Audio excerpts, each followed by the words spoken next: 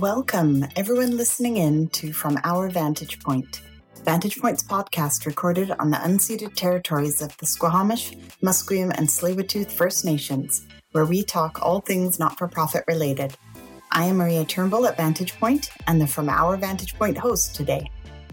Before we jump in, I'd like to introduce you to our guests for this episode, Roy Pogorzelski and Carol Robinson from Harbour West Consulting. Roy is Métis from Saskatchewan, and his family comes from the communities of Green Lake, Meadow Lake, and Batoche in the north.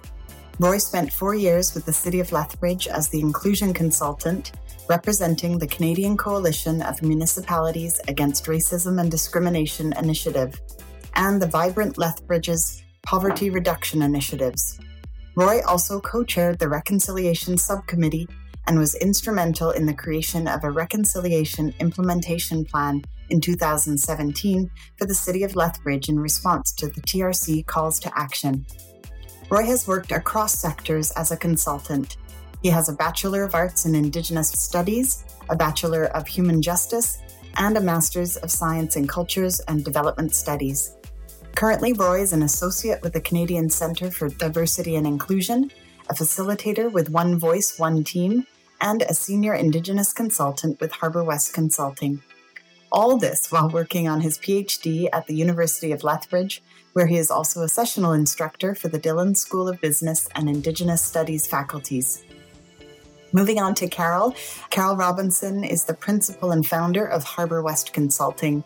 Carol began her career at an international executive search firm before leading the Board Resourcing and Development Office for the BC Provincial Government's Office of the Premier, where she identified numerous candidates and conducted board governance training for multi-level provincial agencies, crown corporations, and post-secondary institution boards. In 2008, Carol became a founding equity partner of Harbour West Consulting, working with organizations throughout BC and across Canada. In 2017, Carol expanded Harbour West services to provide holistic recruitment and human resources consulting. We often here at Vantage Point refer over to Harbour West because of their great work with the sector. Carol continues to hold a national search and consulting practice and is a sought-after public speaker both locally and internationally on public and not-for-profit sector recruitment and governance best practices. Carol currently serves as Vice Chair of Big Sisters of BC Lower Mainland. Additionally, she serves on the Association of Executive Search Consultants, Council of Americas, and Carol is former board member of the Lower Lonsdale Shipyards District BIA, the College of Midwives of British Columbia, and the College of Registered Psychiatric Nurses of BC. Lastly, in 2018, Carol was a YWCA Women of Distinction in Entrepreneurship and Innovation and Veuve Clicquot New Generation Award finalist, and in 2020 received the Big Sisters of BC Lower Mainland Big Heart Award. Without further ado, let's head over to the conversation. Welcome, Roy and Carol, to today's podcast, Reconciliation in the Workplace. Welcome both. Thank you very much. Appreciate it, Maria. Thank you so much, Maria. To get us started, I wanted to start with you, Carol. If you could tell us a bit about how you and Harbour West first connected with Roy. Well, it's a great question. So about, I think it would be almost 2 years ago, I was taking a course at the Canadian Centre for Diversity and Inclusion with a colleague of mine as some of our own internal training. And Roy ended up facilitating a module for the course. And I think actually in the course during the session, I sent a side DM to my colleague saying very simply, we need to work with Roy. I think I just knew it. I knew it in my gut.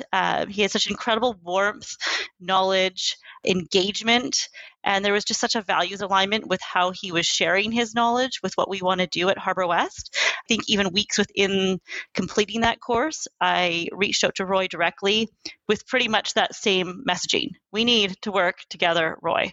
And we came together, and it was the fit that I know I dreamt of and has continued to be for us at Harbour West.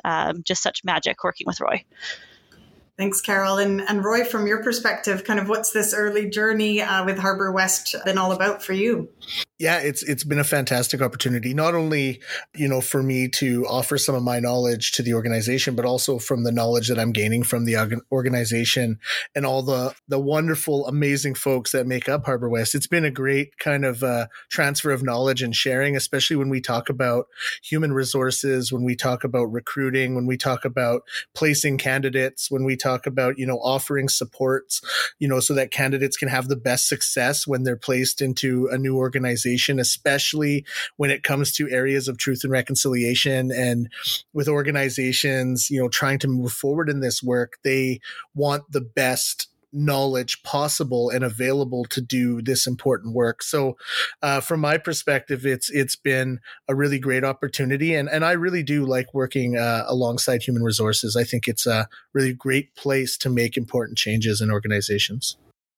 Thanks, Roy. And, obviously you inspired Carol from the get-go, I guess. And in preparing for this podcast, Roy, you shared with me your passion for really inspiring leaders in this journey of truth and reconciliation, but with that particular kind of emphasis of in the workplace. Tell our listeners more about what gets you going in this area. Well, when I was younger and I was growing up, I was always inspired by my elders and my knowledge keepers, most particularly my grandma. She shared so much knowledge with me. And so when I was growing up, I always looked for mentors. I always looked for inspiring people that could assist me on my journey, because my journey through education, for example, was a difficult one, because my mom has what would be a grade 8 education because of the residential day schools. My grandma had about a grade 6 education. Many of my aunties had similar education. And so there wasn't much of an emphasis for me to even go through or get through high school. So I looked up to mentors in a very important way when I went to university in my undergrad, and I saw these Indigenous activists and academics and scholars, and I just looked up to them and said, oh my God, I want to be that one day. Like, I don't care what it takes. That's what I want to do. I want to be inspiring like that. I want to be someone who spends their life learning and really goes on this journey towards knowledge that's a bit more profound. And so when I started going into the workplace, when I moved to Blackfoot territory, here with in Blackfoot Confederacy Territory, Kainai, Piikani, and Siksika Nations and Métis Nation Region 3. When I came to this area, I started in the nonprofit sector. And I started in a place of mediating concerns around human rights in the workplace or in the community and society. And so this wasn't human rights commission work. This wasn't labor relations. This was simply validating concerns that were real and bringing a mediation to them. And from that moment, I realized that there was a lot of need for that type of education and information, not only about Indigenous inclusion, but also about even human rights legislation within the workplace. This was about 2009.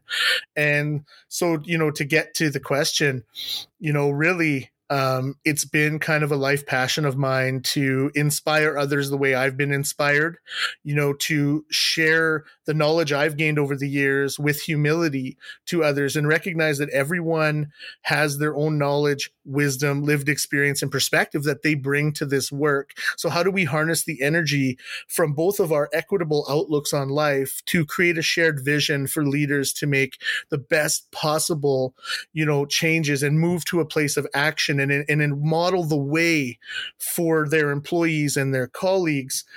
And so it really comes down to just reminding leaders that it's okay to not know everything, that you need to be highly reflective in your role as a leader. And through that reflection of your own kind of experience and where you've come to be, you can actually inspire that shared vision with your colleagues when you're open, authentic to, having conversation. You can inspire a shared vision. You can model the way. You can lead with passion.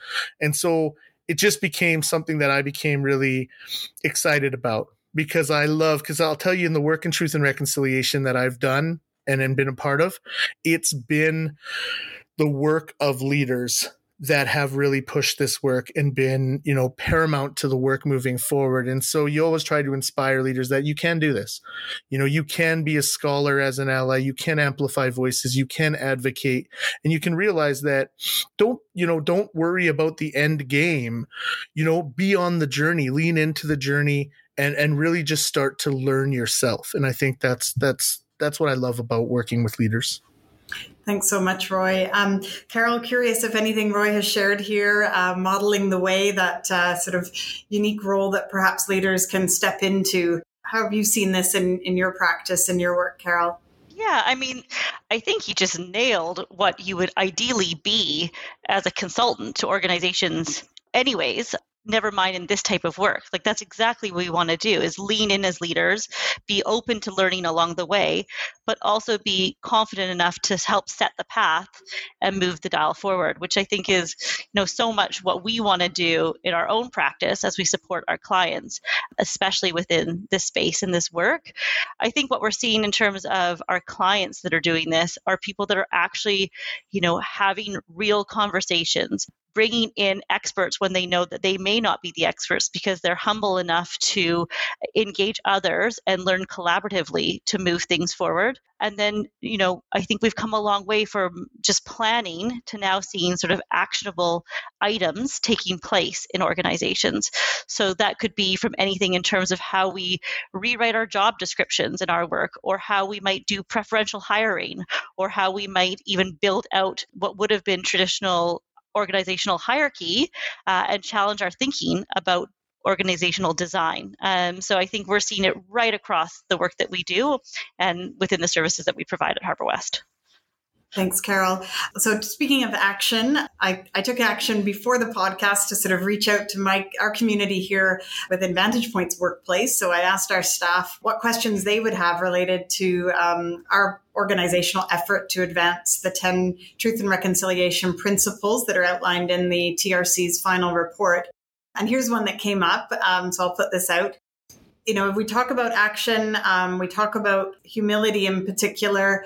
But when we're working with organizations and looking to begin to build relations with Indigenous communities, how can we do that as leaders who are often non-Indigenous, may not have those relationships? How can we begin to build those relations in a respectful, non-performative, non-exploitative way, and one that kind of sets us up for that strength of relationship to endure? Thoughts or comments here, Roy?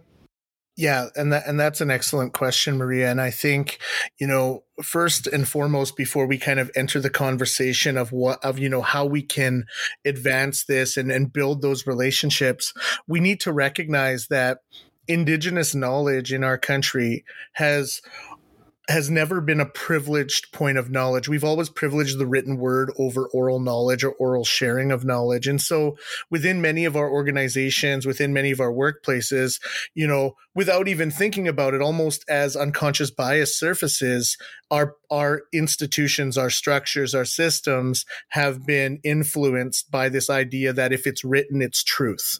And, we see that in kind of the Western scientific method. If I have a hypothesis about someone, I run it through the scientific method, it comes out, it agrees with my hypothesis, I publish it, it becomes truth about the world, and we call it scientific truth. Indigenous knowledge has always been seen at time of contact as being lesser knowledge, as being unreliable, as being deemed inadmissible, unscientific, all the words, and never incorporated in the work that we've done.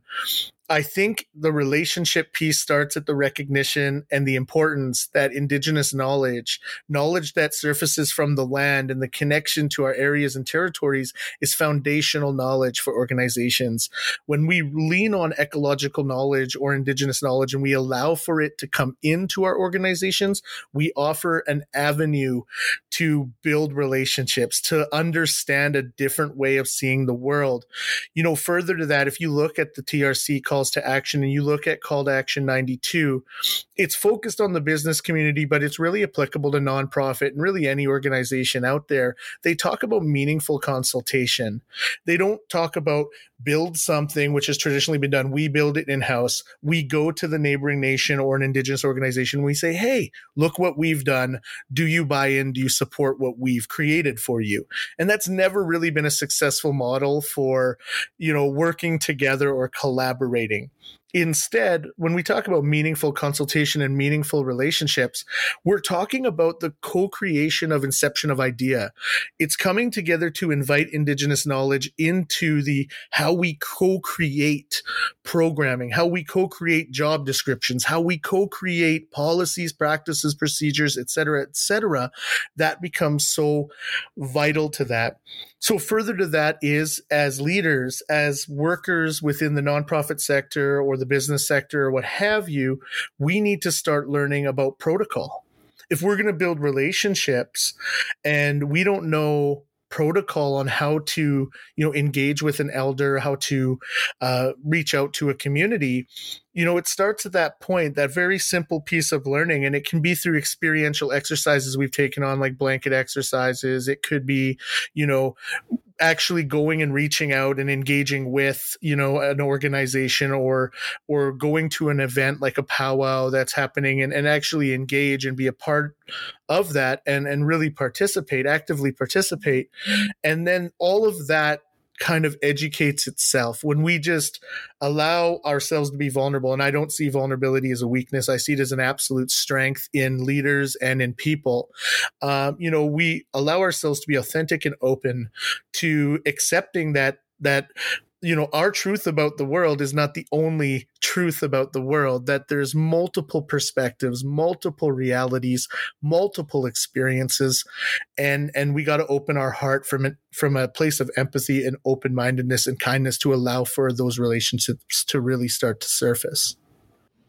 Thanks, Roy. Carol, in your work, sort of either examples or sort of moments with leaders that are anything that comes to mind where you've seen that authenticity lead to those positive and good relations? Anything that comes to mind for you, Carol? I think with this work, often we are sort of hungry to sort of make tangible change that we can relate to. And that applies more to processes or systems, or I said job descriptions, policies, all those sort of brass tacks items that make us feel that we're moving towards, actioning, which is what we do want to do. But we have to sort of ground ourselves that, as Roy said, that this is first and foremost about people. And then from people, we think about that co-creation, which will then best inspire those policies, processes, and systems. And so sometimes with our leaders, it's about kind of taking it back to the basics. It's about introducing our team. It's about making connections with people with lived experience to sort of ground why we're doing the work that we're doing. And then on the flip side, I think for people that are perhaps, really active in this work, it's about holding space for people that are coming along in their journey, but may not be where you're at. So sometimes you might, be sort of further along or further steps ahead or have knowledge that can allow you to move at a different pace, but knowing that each organization is going to have to approach this differently, and you have to hold space for that. And you have to hold space for the time that they need to potentially get there that best meets the organization to set it up for success. So that's really, I think, what we're seeing mainly is how do you tailor that to whom you're working with, and how do you really ground that in sincere, real relationships about people first and foremost. Thanks for that, Carol. Yeah, I was looking at sort of this question I have around whether you can identify any common pitfalls that organizations or workplaces experience in this. And I'm kind of assuming that I can think of my own experiences, sort of the making an assumption that the people on the team or within the community are at the same place of learning on the journey. That could be a really, that can be a challenge if that assumption is made in that what someone may need to support their understanding and their learning and their ability to open up to the many different truths, as you talked about, Roy. I could see that being one of the pitfalls, certainly. I don't know if that one resonates for you, Roy, or other pitfalls or challenges that you've seen that our listeners might learn from those and perhaps not repeat those mistakes. Yeah, and I think Carol brought up an extremely important point. Like when we're working in truth and reconciliation, when folks are engaging whatever part of the journey towards knowing that they're on, when we are engaging in that way, there can't be rushed timelines or fixed timelines. I've worked in organizations in leadership areas where someone's like, we need this by next month. So engage, consult, gather data, and then produce. And it's like, whoa, that's a fixed timeline that's unrealistic and puts people in the workplace in a very difficult position because you're outward facing to the community. If you're an Indigenous employee, you're outward facing to the community and you're being set up by your organization in a very difficult situation to go to elders, go to community members, say, please share all your knowledge with me, all your intellectual property, and I'm going to quickly feed it over to the organization. When we rush timelines, we create many challenges because there's no fixed end to truth and reconciliation. And certainly there's no fixed end to knowledge. You won't ever just be at a point where like, I know everything, so I'm done. I've reached everything all knowing. It's just not a possibility. So in this, we have to be very mindful of that. Further pitfalls I've noticed is when people use the terminology around Indigenous, Aboriginal, First Nations, Métis or Inuit, or however they use that, and they homogenize or generalize the entire group of people, not recognizing we have 640 First Nations across this country. As I mentioned, we have a large diversity across this country, Inuit communities across the circumpolar north. Acknowledgement statements become vital in this because we learn about the storied history of the land, of that nation's knowledge connection to the land, and we learn about them being as stewards of this land since time immemorial or time in memory. So, based on what we know there, we have to be mindful not to say, you're the spokesperson for all Indigenous people. Tell us what to do, or you're the only one who can approach elders because you're Indigenous. I moved from Saskatchewan, where there's Cree, Saulteaux, Métis, more into my cultural element. I moved to Blackfoot territory. Just because I'm Métis does not mean there's relational connections. We are nations that are so vastly different from one another. And I had to build relationships much as anybody would. So there's no cookie cutter approach to truth and reconciliation. There's simply knowing where you're at, like Carol had mentioned, knowing where your organization's at, knowing your readiness, and knowing where the community's at in order to kind of start to advance this work. One thing that I'm going to just mention before I pass it over is one thing that we've always known in this world is that diversity is a fact. It's been a fact ever since you get two humans in a room. You've got human diversity. You've got diversity of thought, diversity of perspective. You've got diversity dimensions that we all have that make us uniquely who we are. We know that's a fact, but inclusion has always been a choice. It's been the choice of leaders. It's been the choice of colleagues. It's been the choice of people to ensure a space, that allows for the meaningful participation, regardless of your background, culture, way of life, ability, or source of income. You can be in that space and feel like you can meaningfully participate and innovate in that space. Much like that, truth and reconciliation is also a choice. It's the choice of people to be passionate about it, to want to change and move to reconciliation, as the TRC boldly claims that we need to move from intention to action. So in that moment, we as people are making the choice, whether we're leaders in an organization, whether we're colleagues in an organization, employees, what have you. It's our conscious choice to be a part of advancing truth and reconciliation in our personal lives, in our community lives, the way we provide service, and also in our professional lives. Thanks, Roy. I'm sitting with that for a minute, the fact versus choice. Thank you for kind of giving that anchor to it. It feels really important. Let's just take a break for a moment. We'll be right back into the conversation. From Our Vantage Point is brought to you by Humanity Financial Management, a chartered professional accounting firm dedicated to supporting Canadian nation builders and movement makers in social sector organizations, social purpose businesses, and Indigenous communities and organizations. The humanitarians on our team work with our client partners to shift the balance of power through finance in advance of our shared goals. to transform this land into the most environmentally, socially, and economically equitable place on Earth. Visit Humanity Financial Management online at humanityfinancial.ca.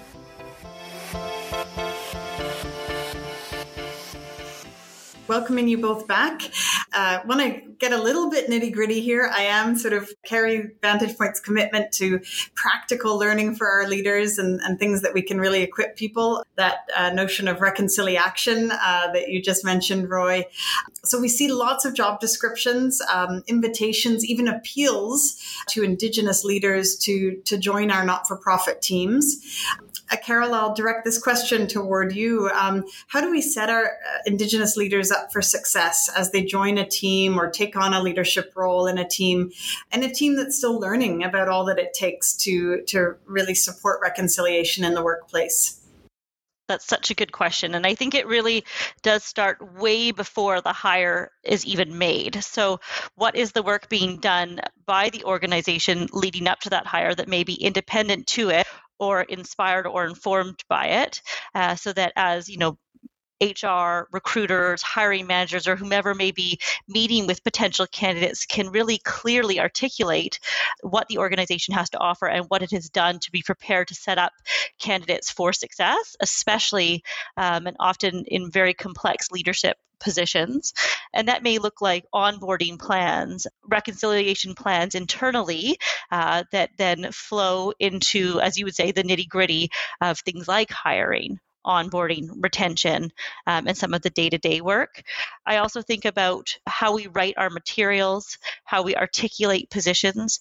What we often see in roles where organizations are looking to make an Indigenous hire is they put every possible touch point that someone who might be Indigenous in terms of their leadership capacity, lived experience, and knowledge could touch on within an organization, and it would be absolutely insurmountable and often have nothing to do with the role being hired for. So being really, really clear about who you are hiring for in terms of the position itself, because we see job descriptions, and maybe Roy, you can chime in here, that seem to put everything into one position where you wouldn't see that in any other type of role in the organization. And the weight that puts on those candidates or hires does not set up anybody for success when it should be potentially a team that's doing this, an organization that is doing this work. It can be quite surprising to us, but also part of the journey as we learn to sort of unpack these roles and make sure that people are set up, as I mentioned, for success. Thanks, Carol. Yeah, Roy, anything to comment here? Yeah, no, I think Carol, really did justice to that question. And the only thing I could really add to it, and, as she mentioned, organizations, need to realize that they have to put budget towards, creating real change. Like Carol had mentioned, if you hire one person to be the spokesperson for all Indigenous peoples and take the weight of the world of truth and reconciliation on their shoulders, of being a liaison to the Indigenous community and nations, especially if they're an Indigenous person not from that particular area, there's still a relationship component. They don't come in and they're not the subject matter experts of that area. And when Indigenous people go into the workplace, one of the biggest challenges, and oftentimes say we go into there in a leadership role, is there's no kind of templated piece to how they're going to do the work, because oftentimes organizations haven't done the work themselves to learn Indigenous inclusion or take, courses or certification training on Indigenous people. So when this individual who's in a leadership position has, staff looking kind of up to in their direction, needs support themselves, it's oftentimes not in the support of how do we advance truth and reconciliation. It's more of in the support of like, hey, we don't really know what you're doing or what's going on, but we're here for you, and it's so difficult because you need colleagues that are pushing the work. You need action people that are willing to, get dirty, make mistakes, learn from those mistakes, get their hands into the process and work alongside you, be a co-conspirator of this work, and really not only allow that person to take all the pitfalls, all the difference of opinion, that person shoulders that entire burden of trying to justify just just why we're doing it this way or how we're going about, connecting with people. Yeah, and it strikes me, Carol, as you started out, in a way similar to the work. I know we're talking about HR, sort of the paid elements, our labor force within workforce, but our boards of directors of not-for-profits, really kind of the same dynamic here that, several years ago, we started, organizations started approaching us about what steps should they take in building more diverse boards. And in fact, and could we share an example role description, for example, to attract a diverse board member? And, it wasn't long before, it was pretty quick assessment of, that step is much later on in the process, that in fact, in order to build an environment where whether it's Indigenous board members or others that will be successful on those boards, within those staff teams and so on, it's creating that strength of knowledge and learning, at least getting people, supporting many to get further along in the journey themselves before then working alongside and working really effectively with a really diverse team. Roy, please.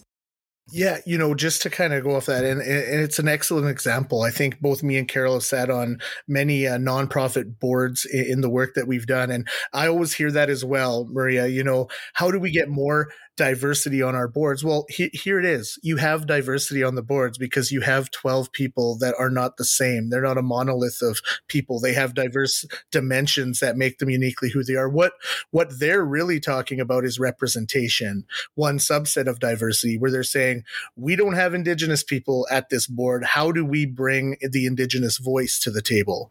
We don't have racialized individuals on the board or people with differing abilities on the board or an intersection of all.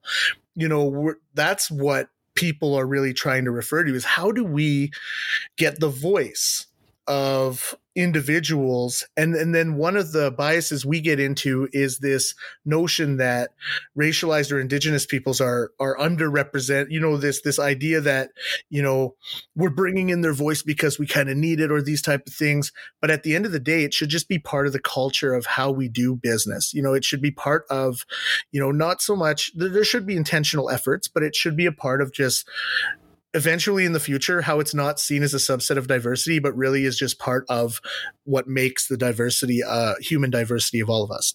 I hope that made sense. Yeah, absolutely, Roy. Carol? And then I would just close, you do all this work in terms of setting the groundwork, actioning the engagement of this leadership group, but then maybe most importantly is how do you retain those individuals? And that sort of loops back to, it's really quite a circle. If you've done that foundational work, the individuals that come on board should then also be set up with those same tools for success. And one thing that Roy, I think, does very well and sees huge opportunities for is sort of coaching of those individuals to integrate into organizations, and the need to sometimes have a sort of a third party or an outside ear that you can turn to, because I think, as we mentioned before, these roles can often seem overwhelming, isolating at times, and you can often be, really changing the course of an organization, as we mentioned, which can put huge weight on the shoulders of these leaders. So, we would really recommend, as much as sort of that onboarding plan, is having a retention plan in place as well that really integrates everything that led up to the hire in the first place. And just to probe a little bit there, in terms of that coaching and mentorship as part of the retention plan, what does that look like in practical terms? Is that a professional coach, for example? Is it, could one of you hop in on that, Roy? Yeah, absolutely. I'd love to come in. And I think, Carol spoke beautifully to that, and I think it's the opportunity. And I just think of my own role when I was Director of Indigenous Student Affairs at the University of Lethbridge. There was no one that I could talk to outside of my support system. And you as a leader do not want to get into a situation where your staff become your, those that are listening to you, your confidants. You don't want to get into that position. That can get very, it can become very unsettling quite quickly, right? So having someone external that has an understanding of the territory, the knowledge, has an understanding of Indigenous studies, as an actual like degree program and theoretical framework, offers you an external support that you can go to. Now, I could see on the other flip side where organizations could see this as a threat potentially because they have someone external that they get to talk to about, instances. But again, if you're at that place in your organization, you got to deal with that first and foremost, because all this is offering an external support to someone where they can call you up, set an hour in a week and say, hey, Roy, I've had these come up. In your experience, what have you done? Is there anything I can do differently? What do you think? And then you could offer someone support in that way. So in a way, I wouldn't place it into the construction of like a job coach per se. What I would say is it's an external support, someone that is there to validate, listen, and really share back from an experiential perspective of some of the things we do. And I can think of municipalities as a perfect place to start with that, because from my experience, not a lot of Indigenous people really understand the inner workings of the municipality. And that's a bit of an overrized generalization. There are definitely those that have worked in municipalities. But what I'm saying is that Indigenous liaison positions in municipalities are new. Indigenous city councilors, you see a few, but not too many, and usually in bigger centers where there's a larger emphasis, on, kind of inclusion, equity, diversity, accessibility. So in these spaces, it's a really interesting learning tool, because when you go into the municipality and you're the Indigenous liaison person, you got to take on that entire role, and then you got to learn the bureaucracy of the municipality, and you got to learn about where the bureaucracy and the hierarchy exists, and you have to advance. And that's in any organization, right? But you gotta learn that too, and that takes time, right? Thanks, Roy. Carol. Well, and I was going to sort of to loop it back to probably the Vantage Point listeners. There's so much alignment to Roy's point around the municipalities. Yes, there are many Indigenous leaders within the nonprofit space, but it's often within Indigenous-led organizations. So if you are a new hire to a larger nonprofit that perhaps has not had that Indigenous liaison, we're often seeing VP or manager of Indigenous relations, that sort of thing. You're navigating boards that may not have any Indigenous leadership on it. You may be the only Indigenous person on staff. And that, again, can be very lonely and isolating as you're navigating not only a new environment, a new culture, a new sector that will bring all sorts of challenges and learning for yourself. You often tend to be leaned on to be a teacher to your colleagues and to a board. And you may not know sort of where to push, where to really run, and to have somebody that has been in that space and can help you navigate how to move forward can be incredibly valuable to making someone feel, safe and retained within their position. Thanks, Carol. And I just this is what's been going through my head as you've both been sharing on this point. The importance of having supports to our leaders, whether, it is one of those almost a universal practice that, we should be encouraging all of our leaders to consider is where is that network of relationship, of knowledge, of kind of getting used to not being the ones who know the answer. And that was kind of really where we started in some of your comments, Roy, around kind of modeling the way, but the humility to know what else is that there is lots more to know. So that has really resonated for me. We'll sort of begin to wind down here. Roy has shared a really extensive list of resources that we'll make available on our podcast a webpage, and also link over to Harbour West Consulting's resource pool. Are there any of those that you've shared, Roy, that you would really want to highlight in terms of a high potential read or a resource that you would encourage our listeners to connect with? Yeah, absolutely. No, I appreciate that opportunity. One that I always talk about in many of my facilitations is the Reconciliation Manifesto by Arthur Manuel and Grand Chief Ronald Derrickson. They've done an absolutely excellent job of, and in my opinion, it's an extremely foundational read on truth and reconciliation, where they pointed out, they put the facts on the table for the reader, and they allow you to enter in this journey to just like being open to some shock and awe that they're going to say about how our country has ran and functioned. So excellent and brilliant read. Another one I would recommend is Medicine Unbundled by Gary Geddes. He writes about the Indian hospitals, and one of my former professors and colleagues, the late William Yasikanak, is featured in that book with his story as well. One I heard as an undergraduate student. And finally, there's the one that most people are aware of, 21 Things You May Not Know About the Indian Act by Bob Joseph. Absolutely must read, but it's on everyone's top 10 list. He's done an excellent job of really uncomplicating a very complicated policy document. But the one I would talk about is Clearing the Plains by James Daschuk. And I had the pleasure of working with James at the University of Regina while he was writing this book. And it really focuses on the starvation policies by the federal government directed towards First Nations people. And it really delves into the draconian policies of the Indian Act, the impact and effects that those starvation policies and ration policies had on Indigenous communities, and still continue to inform much of those intergenerational traumatic effects that you see in families and communities today. And so excellent read. Those would be three that I would highly recommend. Thanks so much, Roy. We'll make sure those links are available following the podcast.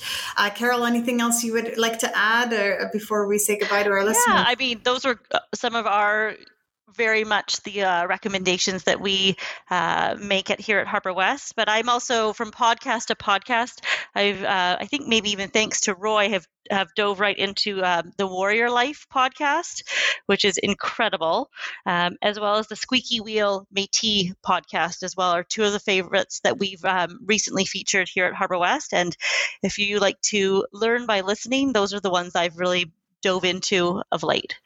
Perfect. Thank you, Carol. Just before we head off to our listeners, you will have an opportunity to see Roy in action as part of our amazing presenter lineup for our annual leadership conference called BOSS, Building Organizational and Sector Sustainability. We'll also be excited to have Harper West Consulting as a part of that, as one of our BOSS sponsors. The event's taking place November 15th to 16th, 2022 here. Roy, anything you'd share briefly with our listeners in terms of what they might look forward to in your session at BOSS? Yeah, absolutely. And I'm really excited to be part of the conference. And my session will be on connecting to NOCUM's teachings, developing a growth mindset. And really what I mean by that is I'm going to go and I'm going to talk about my family, my lived experience, but I'm going to talk about the teachings from my grandma and her sisters and her brothers and really my elders that have really created opportunity for me. But more importantly, my grandma really instilled a lot of the teachings from our family and instilled the history of our family into myself. And it's been something that has been, words can't describe, how amazing that connection was. And, her loss was definitely sad for our family. And so in any way that I get a chance to talk about my grandma, my NOCUM, anytime I get a chance, I'm going to honor her legacy in that way. And so, folks that, come on into the session, they're going to hear some of my grandma's anecdotes, some of her stories, brilliant storyteller and had an amazing sense of humor. And they're going to I'm going to attach that to how we fix that to a growth mindset. Wonderful. Thank you so much, Roy. Thank you, Carol. Wishing you both well. Thank you, Maria. Thank you, Maria. Appreciate it. That concludes our episode on truth and reconciliation in the workplace. Thank you again to Roy and Carol and Harper West Consulting for their support of today's important discussion. For all of you listening in, Vantage Point is a not-for-profit organization based in Vancouver, BC, that works to uplift the province's not-for-profit sector and its leadership. You can learn more at thevantagepoint.ca on our website. Thank you again for listening in today, and I look forward to talking at you again next time.